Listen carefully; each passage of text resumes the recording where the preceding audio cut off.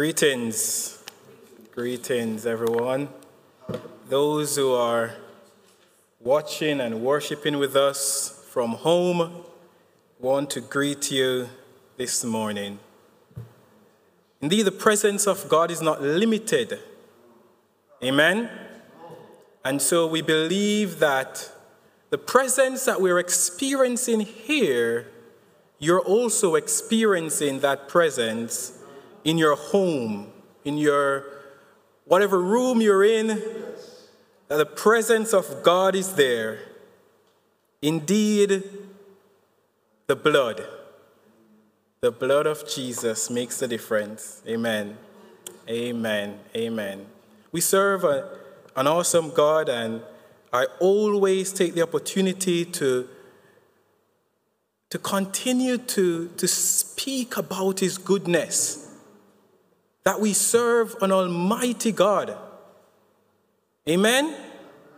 A God that we can call on and rely on in all situations. And I want to share a thought this morning, just for a few moments, and I'll be looking at Psalm 63. And so just ask if you could turn your Bibles to Psalm 63. At some point, I'll be reading some verses from Psalm 63. And the topic I want to speak on this morning is God supply grace in times of need. God supplies grace in times of need. It's been said many times already, and I would imagine that we have heard this so many times, that the times that we are living in at the moment require us to be doing a lot. I don't think, or I can recall or remember, that we've ever been asked to do so much directly. And they say that these are challenging times. They are unprecedented times. They are tough and unforgiving times. I can't remember government telling us what to do, when to do it on some occasions, and even the frequency at which we should do it. I've never heard of anything like this before. No, I'm young, but I'm pretty sure those who are a little bit more advanced in years as well probably would have been saying the same thing. So we are told that you can only go to shop for the essentials.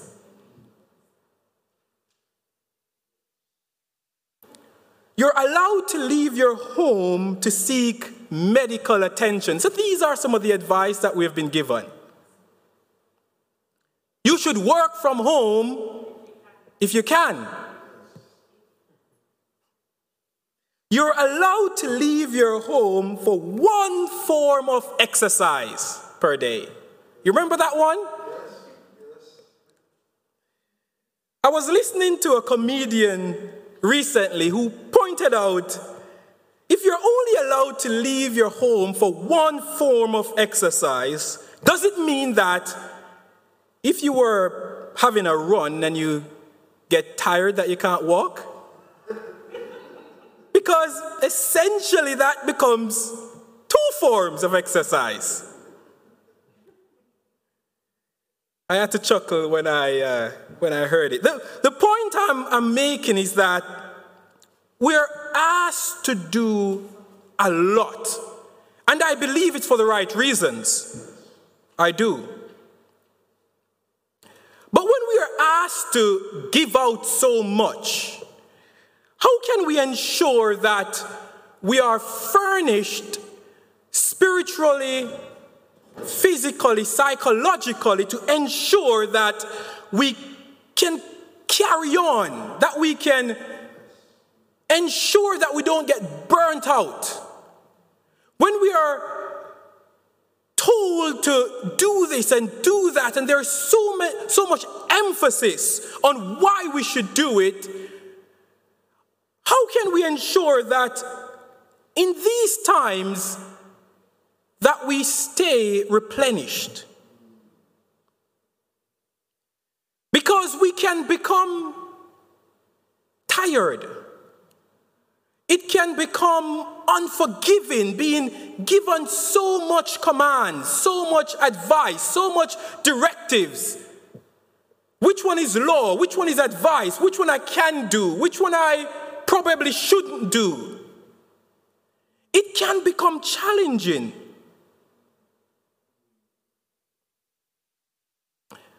And when things become overwhelmed, we can easily get tired.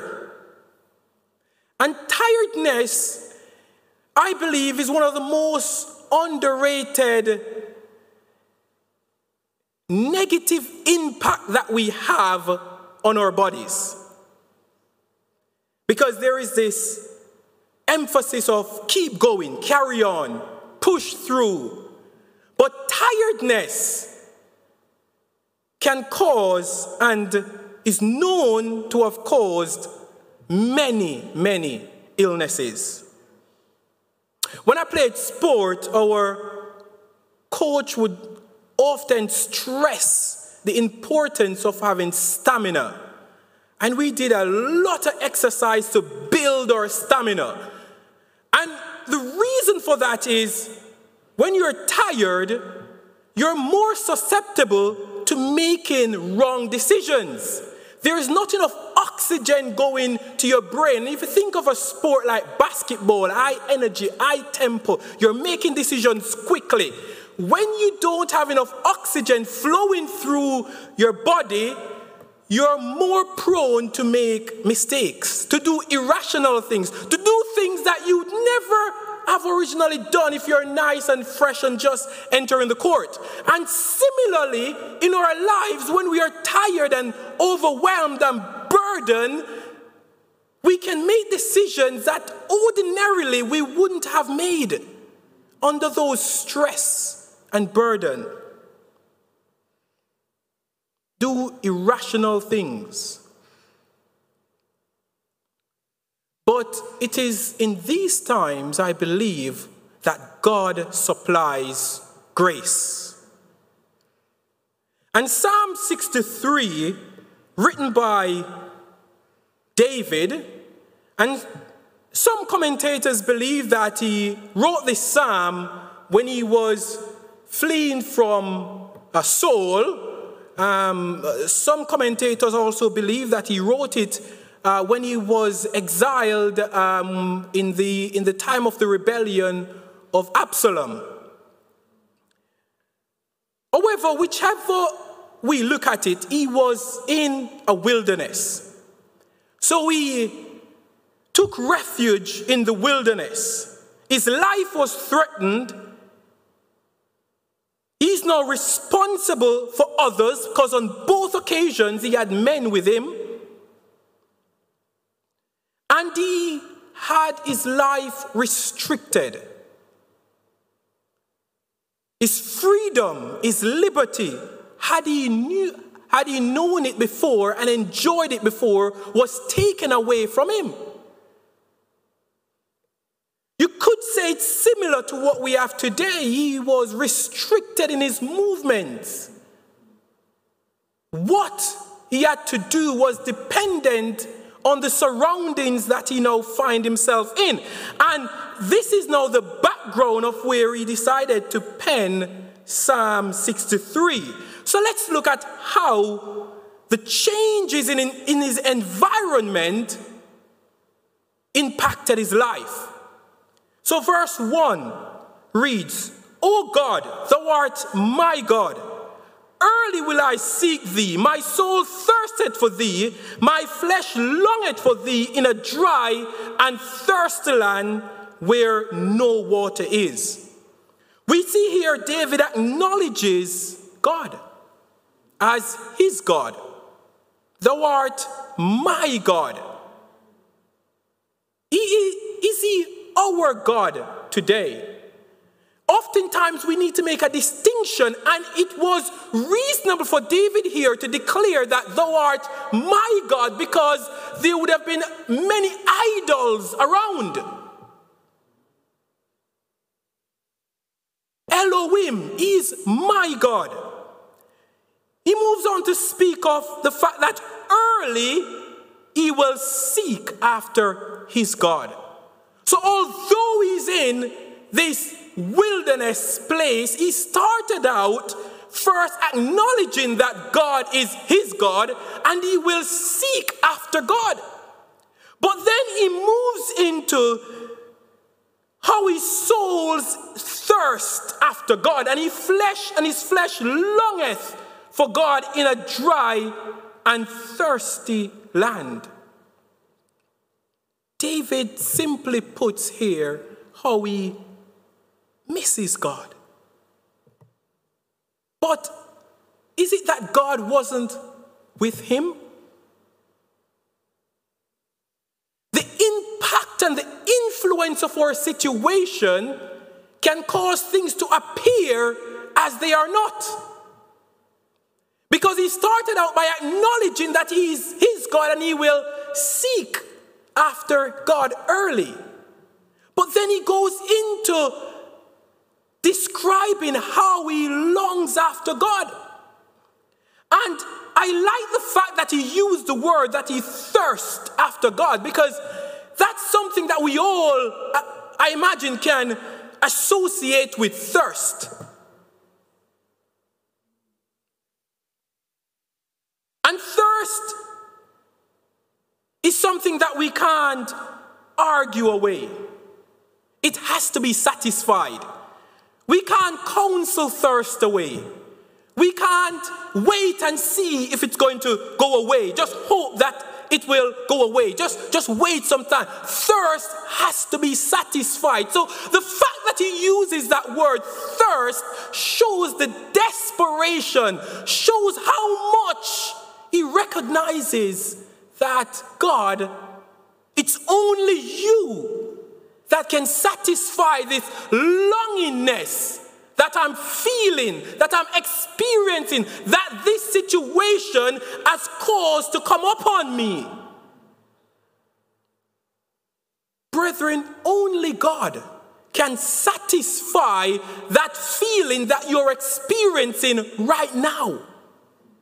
It's easy to try and comfort eat it away. It's easy to try and watch movies and try and substitute some. It's easy to try, but I am telling you, only God, only the presence of Almighty God can satisfy that longingness.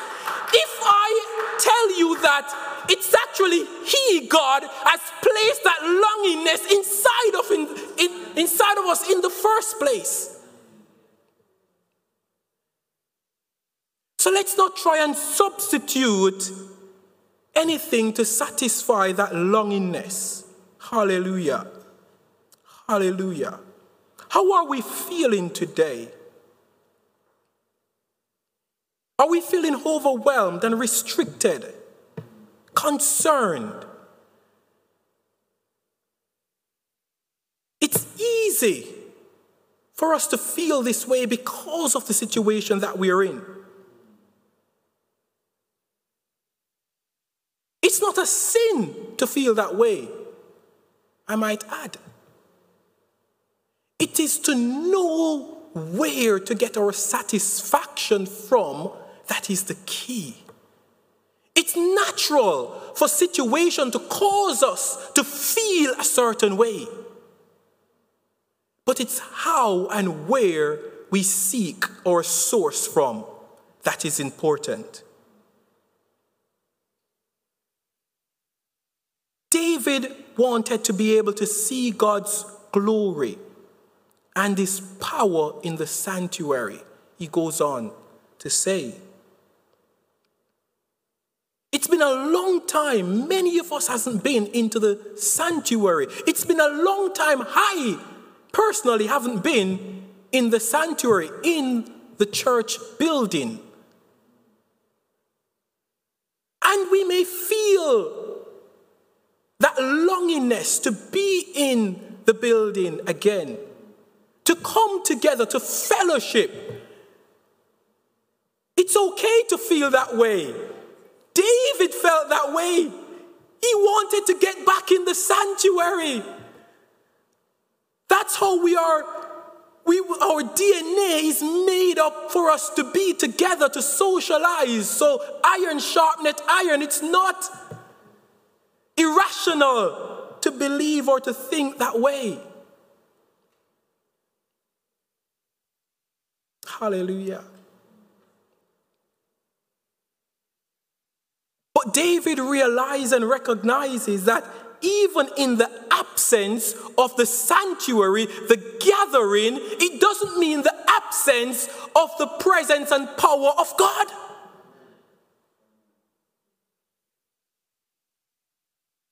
And so even in this time where we are not together physically, the presence of God is able and will interact with us the same way and even in a greater way than we were when we were able to gather together. Because God replies to need. So where the need is greater, we have a greater proportion of God's grace and goodness. And that's why Paul was able to say, where sin abound, grace much more abound. And so if we are concerned that we aren't together and possibly missing out on something, I'm here to remind us that the greater the need, the greater the glory and the power of God is able to move in our situation. Hallelujah. The greater the need, the greater the power of God is. Hallelujah. Hallelujah. Thank you, Lord. And say, let us not be too concerned with us not necessarily being together. I long and I pray for the time that we can come and fellowship together again. I do. But let us still remember that the power of God is still able. Is still able. Hallelujah. Verse 3 goes on to talk about how God's loving kindness is better than life. Loving kindness there make reference to God's goodness, His kindness, His faithfulness, His favor, His grace. And David now is saying that God, your loving kindness, your goodness, your faithfulness is better than life. That is an extraordinary statement. Think of the best life you can imagine. God's love, God's goodness, God's grace is better than that. Hallelujah. Hallelujah. So what does this word loving kindness really means? Simply put, it's talking about God's grace, God's goodness. Receiving something that we didn't earn or we didn't work for. It's not on our merit that we had received it. It's based on God's goodness. So despite what David was going through, the threat upon his life, the restriction, he still realizes God is good. God is kind. God is faithful. And God has his favor on him. Hallelujah. God's goodness is still on us, brethren. God's kindness, his favor is still upon us. His loving kindness is better than any form of life that we can imagine. Hallelujah. So let us consider, what are the needs that David possibly would have encountered in the wilderness? The obvious areas we can think of: food, shelter, water. But as I mentioned earlier, he had men with him. He had to provide leadership, courage, and motivate these men. What about loneliness? What about exhaustion and tiredness? All these things David would have required in his time. But he quickly acknowledged God to be kind, to be gracious, to be faithful. Brethren, God is kind to us. He's faithful to us. He will never leave us nor forsake us. He will provide. He will take us through. He will continue to be with us. Hallelujah. In this time, let us continue as David did. Seek after God. God will supply grace in every area that we need it. Whether it's a popular, well talked about, documented area or something no one else has mentioned, and you might believe I'm the only one experiencing this. God sees it, and his grace will be supplied. When we look in the New Testament, we often see where God or where Jesus demonstrates his goodness often to those who others believe didn't deserve it. You see, because God's grace is not dependent on our goodness. It's not dependent on our faithfulness. It's not dependent on our work ethic. It's his character. It's who he is. Hallelujah.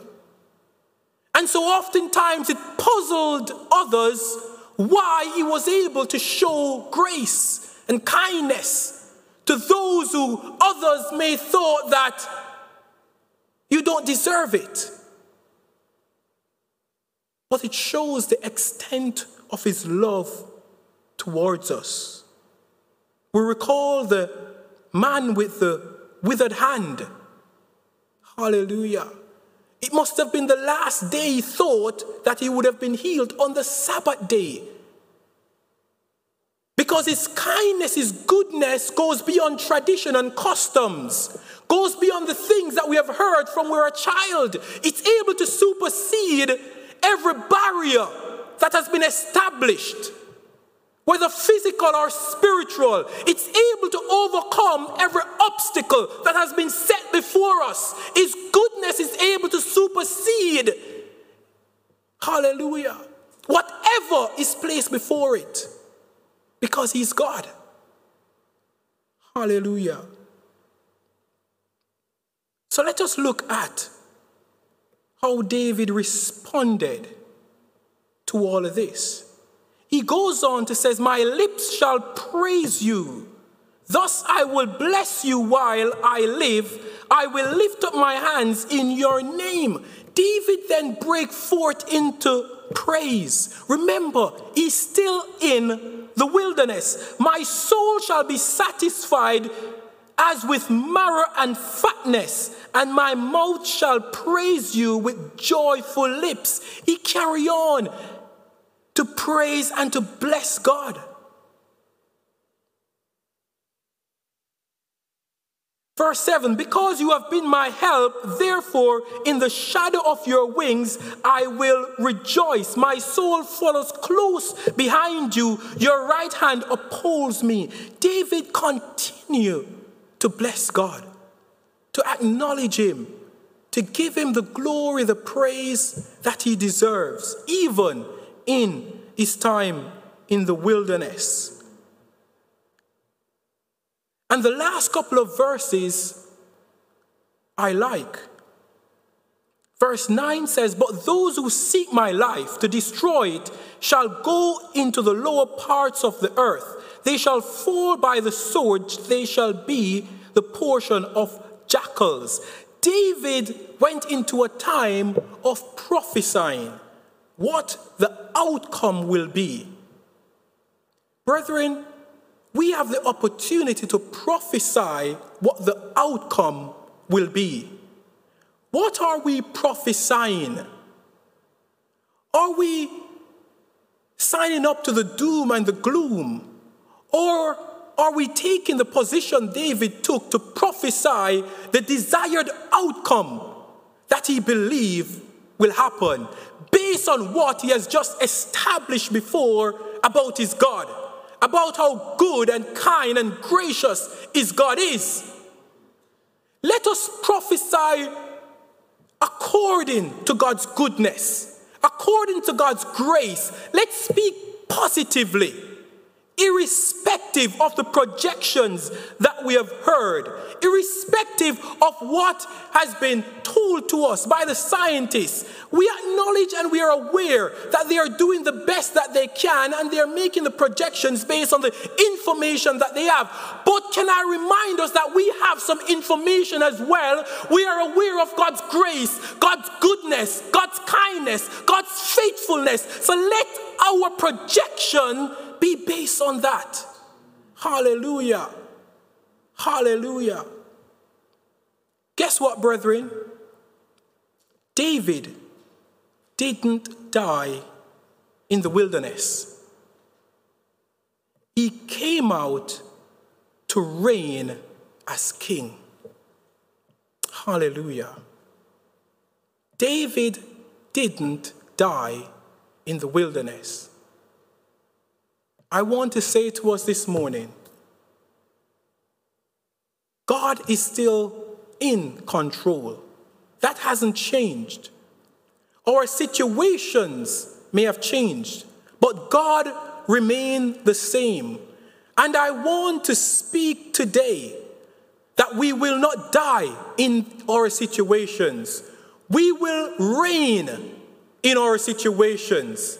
We will rejoice in our situation. We will recognize God as God in our situation. We will experience God's goodness in our situation. We will experience God's kindness in our situation. We will experience God's faithfulness in our situation. We'll experience God's love in our situation. We'll experience God's grace in our situation. We'll experience God's healing in our situation. We'll experience God's deliverance in our situation. We will experience God's goodness in our situation.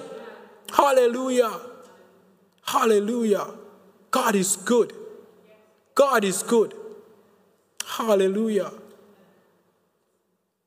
When I realize that God has already given his best for us, his son Jesus Christ, his best he has already given to us.